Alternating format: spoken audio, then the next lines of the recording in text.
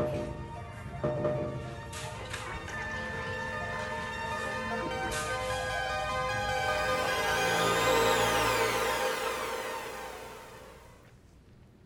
welcome to Life Church today. I'm Aaron Cole, the senior pastor. It's great to see you. Can we welcome our Appleton campus, our Germantown campus, Milwaukee campus, online campus?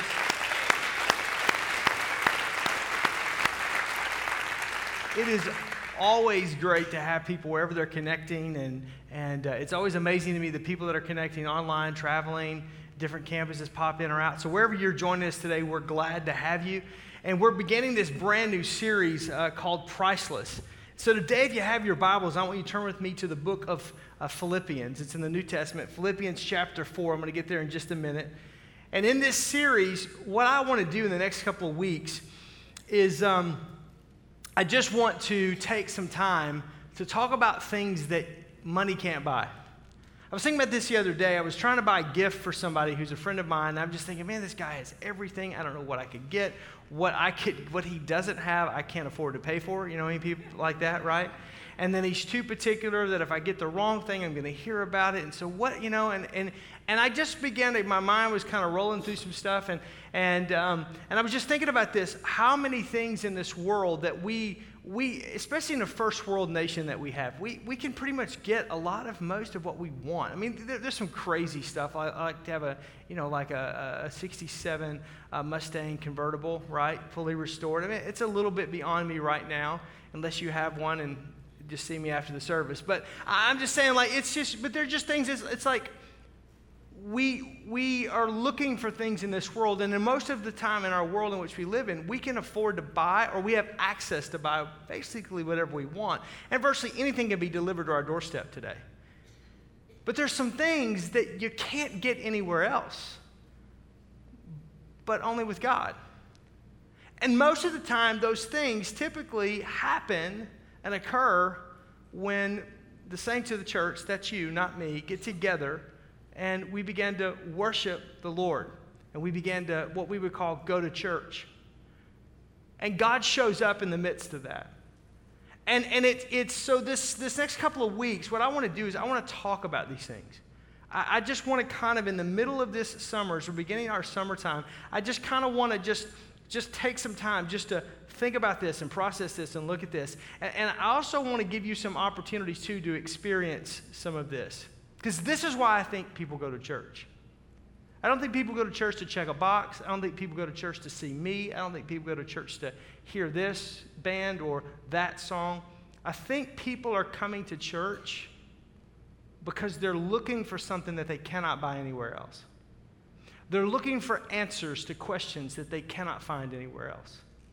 They're looking to a resolve, or for a resolve that it just doesn't work any other way. And so they're here every single weekend. They're joining online. They're at a Life Church campus. They're at different churches of different varieties and backgrounds all over this great area, city, nation, the world. And we're looking for this. So today I want to talk to you about peace. Peace. How do you define peace? When you ask people, most people will say peace is kind of the absence of conflict. It's that everything is all right in the world. It's tranquility. It's silence. It's solitude. It's quiet. It's peaceful. And people are looking for peace.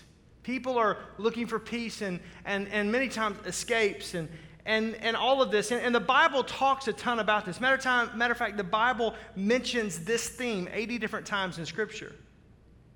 Peace is found in every one of the 39 books of the New Testament. It's mentioned at least one time at least, in every one of the 39 books that comprise the New Testament. And there's a favorite verse, and it's kind of our key verse today. I want to jump in on, and then I'm going to kind of expand from that. But Philippians chapter 4, verse 7. This is the Living Bible. I like this translation. It says, "If you do this, you will experience God's peace, which is far more wonderful than the human mind can understand. For his peace will keep or guard," it depends on what version of the Bible you have, "your thoughts and your hearts, quiet and at rest as you trust in Christ Jesus." When you talk about peace, that's really what people are looking for. Whether you're looking at an Old Testament definition, shalom, which is the Hebrew word which means peace, which talks about wholeness and completeness, or whether you're looking at the Greek, which is kind of it's an order in the place of chaos. Matter of fact, let me give you a working definition just so we're all kind of on the same place. Peace is the rule of order in a place of chaos. It's the wholeness, it's the completeness, it's a tranquility in the soul that is unaffected by outward circumstances or pressures. I'm going to read that again. Peace is the rule of order in a place of chaos. It's the wholeness or the completeness or the tranquility in the soul that's unaffected by outward circumstances or pressures. Peace is not the absence of conflict. Peace is not the absence of war. Peace is not everybody just getting along. Peace is not everybody doing what everybody else wants to do. Peace is not everybody doing what they think is right in their own eyes. Peace is not tolerance. Peace is not getting my way. Peace is not an agenda. Peace will never be legislated in this world. It will never be amended in this world. It will never be able to, quite frankly, with you and I as human beings, ever be able to achieve outside of Christ. And I'm going to show you that. It's priceless. It's what everybody in the world wants. It's peace. The Gaza Strip, it's peace. And Pittsburgh this weekend, it's peace. It's what we are all looking for. It's the issues that are happening as we turn on the 6 o'clock news or the 5 o'clock news or the morning news, or you open up your iPad or your phone and you see what's happening, the controversy that's happening on the border and parents and kids and immigration issues, and it's just all of this stuff. Everybody we want peace. We want kids not to cry and people to be okay and people not to have to be refugees or to immigrate because of asylum issues. Why can't we all get along? And why is this happening? And what's going on? And what's the answer? It's priceless. If you could buy it, we'd have already purchased it by now. If you could have attained it, we've already attained it by now. If we could somehow amend it or legislate it, we would have already done it by now. But it's impossible outside of Christ. Jesus said, even in this world, you're going to have peace, but there's going to be trouble around you. There's going to be chaos around you. There's going to be problems happening around you. Why? Because this world is in chaos. Because once sin entered into the world, this world was never created to handle the weight of sin. And it's kind of like it's warped in a way. It's like a warped bicycle tire. It's just, it'll get you down the road, but it's not going to be the most efficient. And the chain's going to pop off sometimes, and you're going to have to try to bend it back. But it's just warped. It's got a wobble to it. It's never going to be quite right. But God said, in the middle of that, I will give you peace that passes all understanding. I will give you peace that will rule and guard your heart. I will give you peace that will quiet your soul. I'll give you peace. And that is why I think people are coming to church. They're looking for this peace that's priceless. I want to unpack this in Philippians chapter 4. I want to read these first 7 verses. I just want to kind of walk through this if it's okay. Because this is the answer of how do we get there. I got it, Aaron. You sold me. I want peace. It's priceless. I get it. It only comes from God. Blah, blah, blah, blah. We're in church. Yeah. How do I get there? Philippians chapter 4, verse 1. Paul says, dear brother Christians. So we're talking to Christ followers here. I love you and long to see you, for you are my joy and my reward, my work, my beloved friends. Stay true to the Lord. Look at verse 2. Now I plead, or I want to plead with those 2 dear women. Please, with the Lord's help, quarrel no more, be friends again. So even inside of church, we see people fight. Amen. That's good. That's a good time to say amen. The church in Philippi, they were fighting, which means they might be fighting at the church at Life Church. Amen. That's okay. That just means people are people and whatever. All right. Okay, good. Because sometimes people go, I'm going to find me a church that doesn't fight. Let me know when you find that place. And you probably don't need to go because then they're going to have problems. Amen. All right, here we go. Verse 3, and I ask you, my true teammate, to help these women, for they work side by side with me in telling the good news to others. For they've worked with Clement too, and the rest of the fellow workers whose names are written in the book of life. So these are Christ followers. These are good people. But there's a lack of peace, and there's a conflict, and there's all of this that's going on. What's his antidote? Look at verse 4. Always be full of joy in the Lord. And again, I say rejoice. Let everyone see that you are unselfish and considerate in all that you do. Remember that the Lord is coming soon. So don't worry about anything. Instead, pray about everything. Tell God your needs, and don't forget to thank Him for the answers. Look at verse 7. If you do this, what? You got to go back to verse 4. 4, 5, and 6 gives what's the this that he's referring to. If you will do verses 4, verses 5, verses 6, we're going to unpack that in just a minute. Then you'll experience God's peace. And this peace is far more wonderful than the human mind can understand. His peace will keep your thoughts and your hearts quiet and at rest as you trust in Christ Jesus. So, what is this peace? How do I get this peace that Paul's talking about? The essence and the function of how it works. Well, he says at the beginning of verse 7, if you do this, and so what's this that he's talking about? We'll go back to verse 4. First of all, he says to choose joy. Choose joy. Now, I understand some of this stuff is going to feel very obvious, but I want to kind of unpack it because I think it's simple, but I think we overlook it. Understand, joy is a choice. Happiness is found in the Bible about 41 times, but the word joy is found 242 times. Happiness is a euphoric feeling. It's an emotion. I'm going to go to my favorite restaurant. I'm going to have my favorite meal. I am happy. But once I eat and I overeat and I overindulge, that happiness will be gone, right? Because the indigestion kicks in and now I've got it. You know what I'm talking about? Now I'm unhappy. See, happiness is here today, gone tomorrow. But joy is something that lasts. Why? Because joy is a fruit of the Spirit. Paul speaks to the church in Galatia. In Galatians chapter 5, verse 22, it says, but the fruit of the Spirit is love, joy, peace, patience. Joy. It's a fruit. What does that mean? That means that it's something that when I come into Christ and Christ comes into me, I have the ability to have. I have the ability to produce that in my life. It's not a gift of the Spirit. A gift of the Spirit is something that God gives you. No strings attached. It's just there. It's for you. You didn't earn it.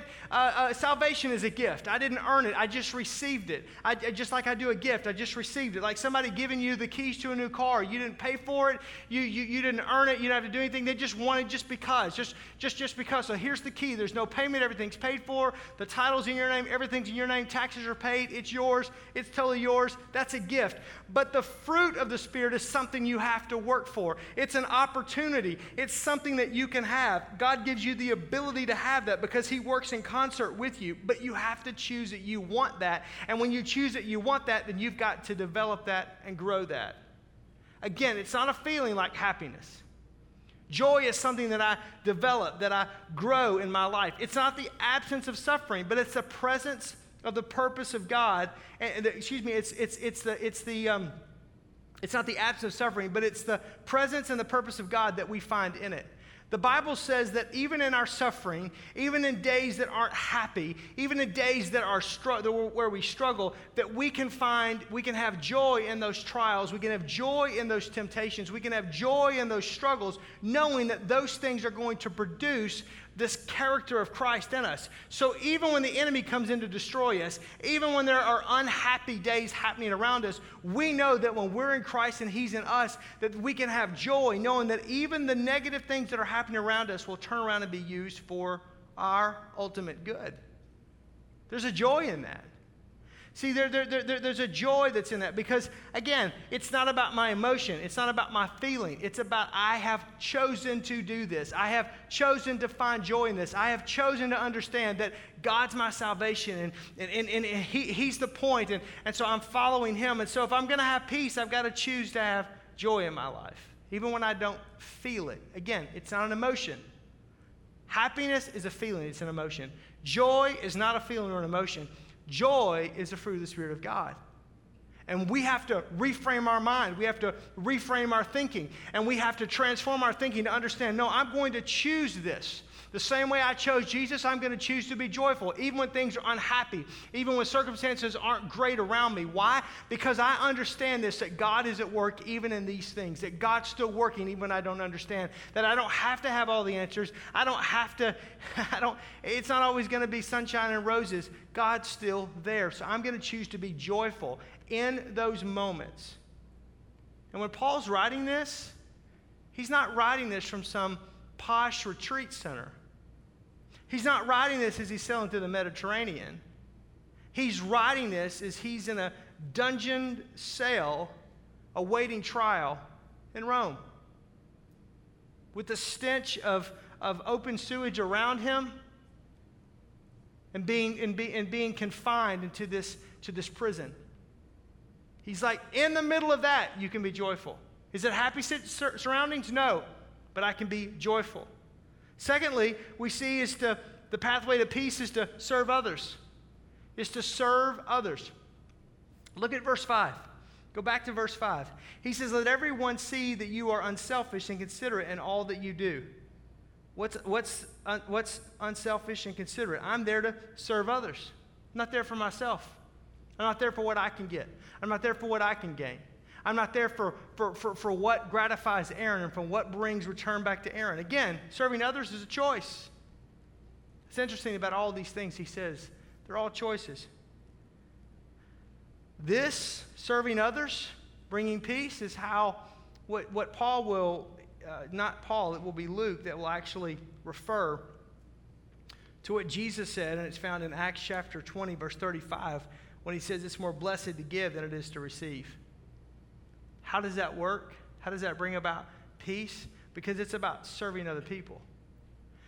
It's like when we as a church decided we were going to serve the city of Milwaukee a weekend ago. And we took an entire day to serve the city of Milwaukee. In some food pantries. We served at park cleanups and pickups. We served at the Milwaukee campus.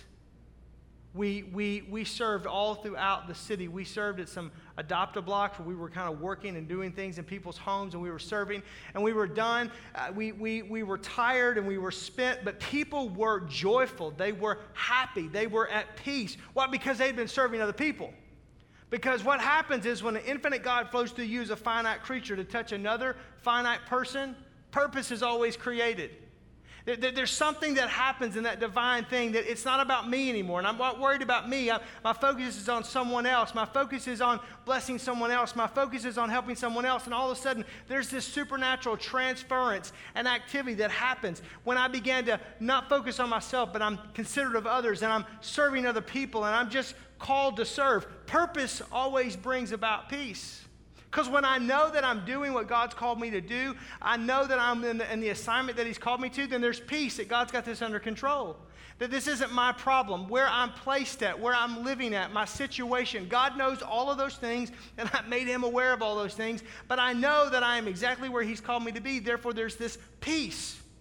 There's this peace that I know this is what He's called me to do, and I'm serving other people. That's how you find peace. Not about serving yourself.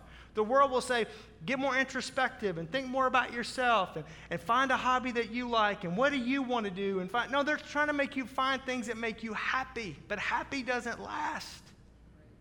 But serving other people, there is something that happens. Why? Because we're hardwired by the Creator as the creation. When we are considerate of others and we respond in kindness and when we're serving one another and we're meeting those needs, all of a sudden purpose begins to happen in our lives, and it begins to magnify that in our life. And there's this peace that I know that I'm doing exactly what God's called me to do.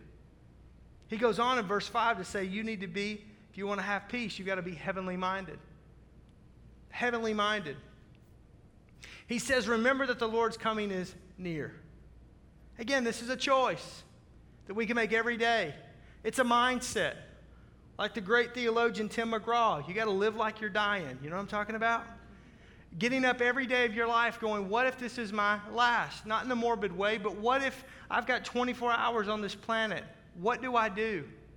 Understanding that there are things that if I knew I only had 24 hours left, there are certain things I wouldn't worry about. There's certain things because they don't make a difference in light of eternity. And there's other things I would do. What if I live my life with heaven in mind?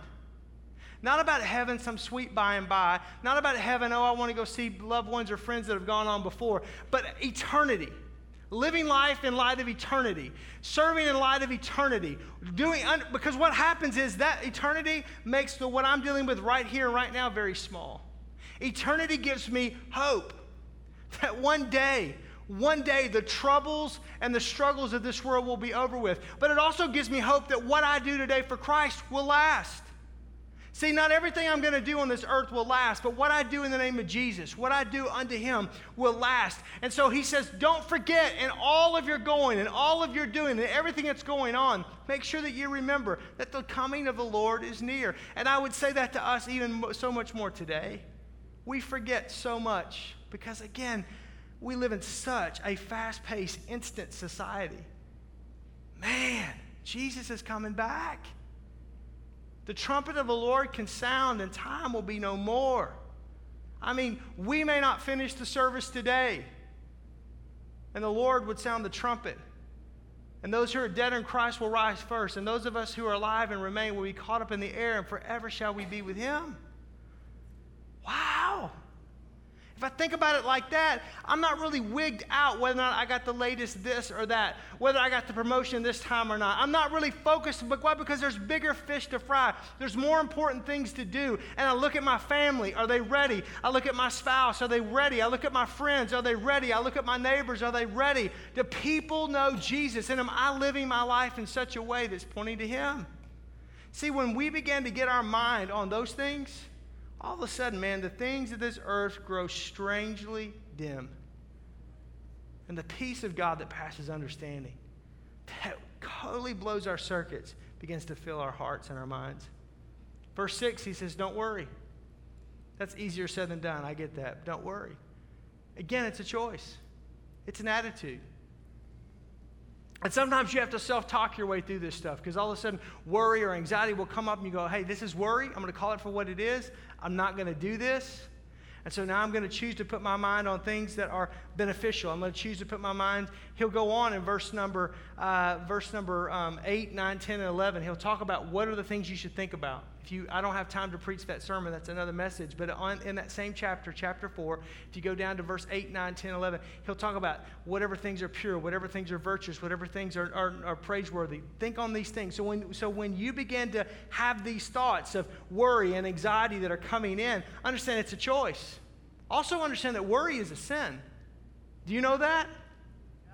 And sin is sin. We like to put sin on different grades. And there's different punitive responses to sin in the world in which we live in. I mean, if you worry about something, you're not going to go to jail, right? If you kill somebody, you can go to jail, right? That's kind of what happens. But if you worry, you're not. But they're both sins. And sin is sin. And because here's the deal, worry will destroy you. It will eat you. It will gnaw you. It will take away your future. It will take away your present. It will make you worry and even take away your past. It's worthless because it can't change anything. And we all know that cognitively, but the reason why sometimes we don't have peace is because we choose to worry instead of having peace. We choose to think on things that are the opposite of verses 8, 9, and 10, and 11 of Philippians chapter 4. Instead of looking to God and trusting in his word, and it's going, okay, God, this is on you. I can't tell you how many times in my life I have said, God, this is your problem. And I don't know why more people don't do this. See, here's the deal. I believe that God calls all of us. Whether we're called to the marketplace ministry or we're called to the vocational ministry, he's called all of us. And when God called me to Germantown and called me to pastor here, that's no more spiritual or unspiritual than him calling you to work at your company or to work at your job or your place of employment. God opened the door. God gave you the opportunity. God placed you there. You work for this automobile company. You work for this corporation. You work for this place. You started this business, and it was something that was on your heart, and that kind of a deal. And so there you are. Or maybe you were already doing that, and you came to faith in Christ. Well, do you feel like you're supposed to do anything different? No, Pastor, I feel like I'm supposed to be right where I am. Exactly. So you're right where God's called you to be, and all of these things have come together. So where he's brought you and where you're at is of divine design. So that when things aren't going right, I always tell God, God, this is your problem, not mine. I never asked to be here. This is your deal. Remember, God, I wanted to go to Maui, not to Milwaukee. It's a little different. It's funny how when you tell God you'll go someplace like that, you don't ever go, right? Here's my point, though. But there's a peace in that. It's not my problem. The church is not my problem. The people are not my problem. The bills are not my problem. And you go, that's crazy. No, because the deal is, that's what his word says. And I'm to cast my cares upon him. I'm to cast my anxieties upon him. I'm to cast my worry upon him. I have a choice in this. I can either worry about it and it's sinful and it drags me down and brings me down and I'll never be productive, or I can choose to cast it upon him. Why? Because this was his idea, not mine. This was his plan, not mine. And I'm doing his plan, and I'm so glad I'm doing his plan. But that's where the peace that comes from the purpose and knowing that you're doing what God's called you to do. And that's true whether you're a pastor or whether you're a policeman or whether you work for the post office. I'm going with P's right now, right? Whatever you're a pie maker, whatever it is, man, that's true, but it's your choice. And lastly, he says, pray about everything. Pray about everything. It's amazing to me sometimes the number of people that go, well, God doesn't care about that. Pray about everything. He says in verse 6, pray about your needs. What are your needs? You need a new car? You need a bigger place to live? You're a young married couple and you're praying for children. You need to make some more finance, and you want the wife to be stay at home or the husband to be stay at home, one of the parents to be stay at home. So one person's there with the kid, the other person's out. You need an open door. You need a job. You need God to touch your physical body. You need God to show up in your marriage. You need God to show up in your kids' lives. You need God to give you wisdom. You need God to give you favor. Pray about it. Pray about whatever. See, instead of worrying about it, instead of getting anxious about it, instead of talking about it on the phone, instead of putting it on Facebook, listen, Mark Zuckerberg's not going to answer your Facebook post. You realize that, right? Nobody else is either.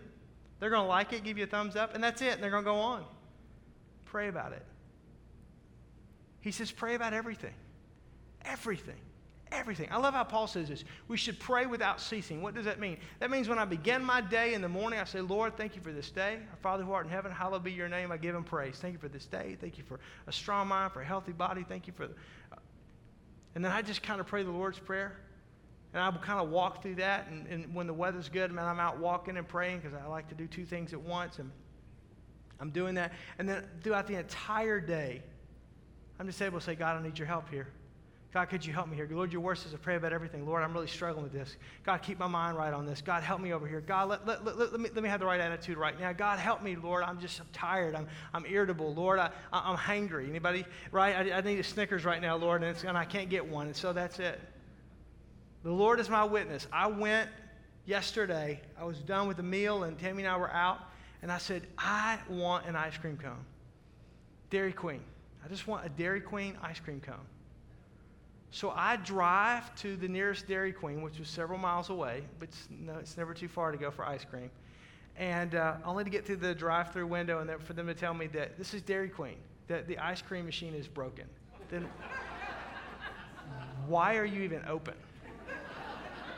Just a thought. Anyhow, so then I go, I know there's another one, which is 10 miles in the opposite direction, only to get there to find out it's closed since the last time I was there. Some health food stores coming in. I mean, really? And Tammy's dying laughing at this point. Pray about everything. Pray about your needs. So I said, Lord, I need a Dairy Queen closer. Amen.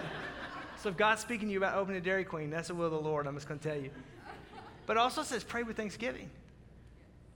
Do you thank God? I mean, I try.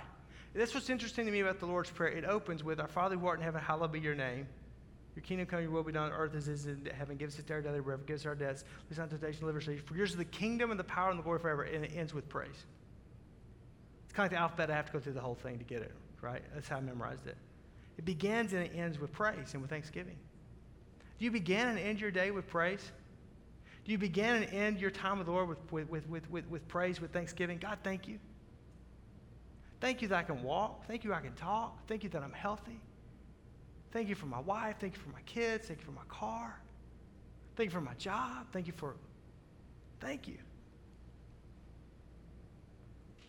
Again, it's a choice. You can gripe about everything. You can complain about everything. You can keep everything inside. Or as Paul says, you can pray about everything. All of your needs and all your thanksgivings. Look back at verse 7 again. For if you do this, you will experience God's peace.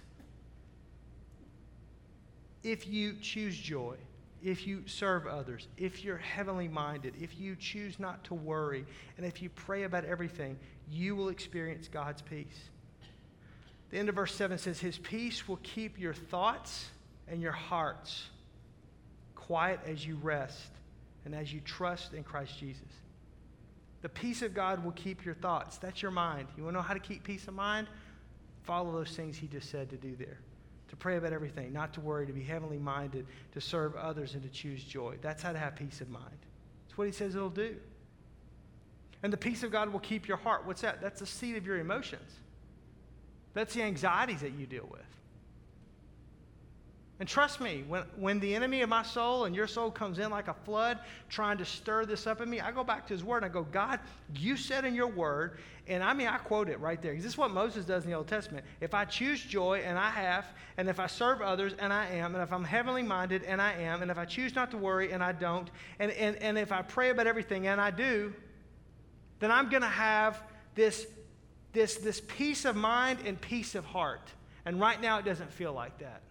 And it's amazing how, verse 7 says, that will guard or umpire. It will rule your heart. It's exactly what happens. Your mind and your emotions will be what? He says it right there. Will be quiet and at rest. That's priceless. You can't pay for that. You can't go to Walgreens and get that. Amazon won't deliver that to your door. How do you do this? As you trust. Remember, it's your choice. Everything we're talking about today, it's your choice. Oh, you can be in Jesus and you can go be on your way to heaven and be very unpeaceful because you've chosen not to develop the fruit of joy in your life, and you've chosen not to serve others, and you've chosen to worry, and you've chosen. How do you know this, Aaron? Because Paul's speaking to Christians. Remember, that's how he starts it in verse 1.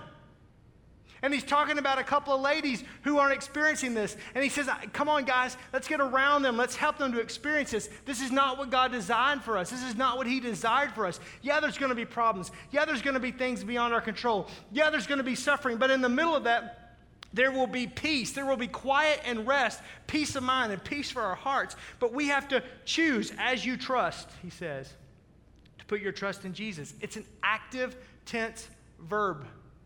I've got to choose to trust in him and Jesus. I don't choose to trust in my bank account. I don't choose to trust in the church. I don't choose to trust in Pastor so-and-so. I don't choose to trust in anything but Jesus. He's the object of my hope. He's the object of my salvation.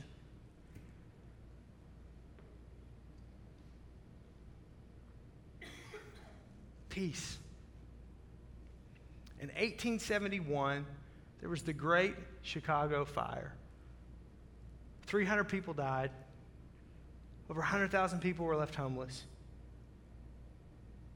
And one of the heroes was an attorney named Horatio Gates Spafford. He lost a lot of real estate in the fire. He had a son that died. He was known as a devout Christian. He was known for his generosity and service. And he endured pain during that season, professionally and personally. 2 years later, in 1873, in the fall, he and his wife, Anna, had decided to go to England because D.L. Moody, the great evangelist from Chicago, was going to be doing crusades in England. And they were going to join him. And then they were going to go on as a family, and they were going to be and just kind of tour Europe for a while and then come on back to the U.S.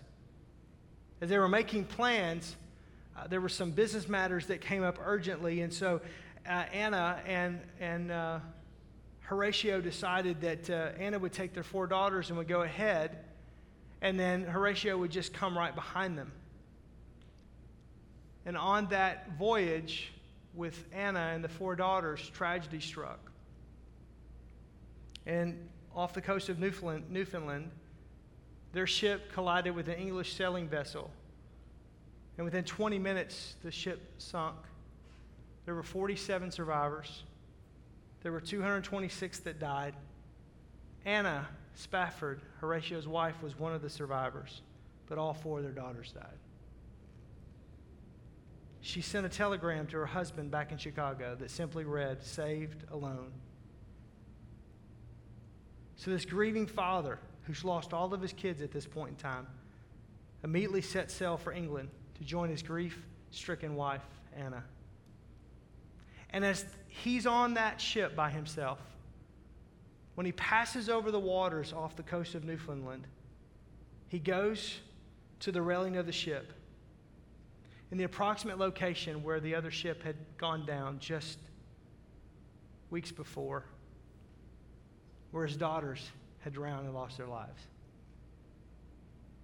And he penned these words: "When peace like a river attendeth my way, when sorrows like sea billows roll, whatever my lot, thou hast taught me to say, it is well with my soul."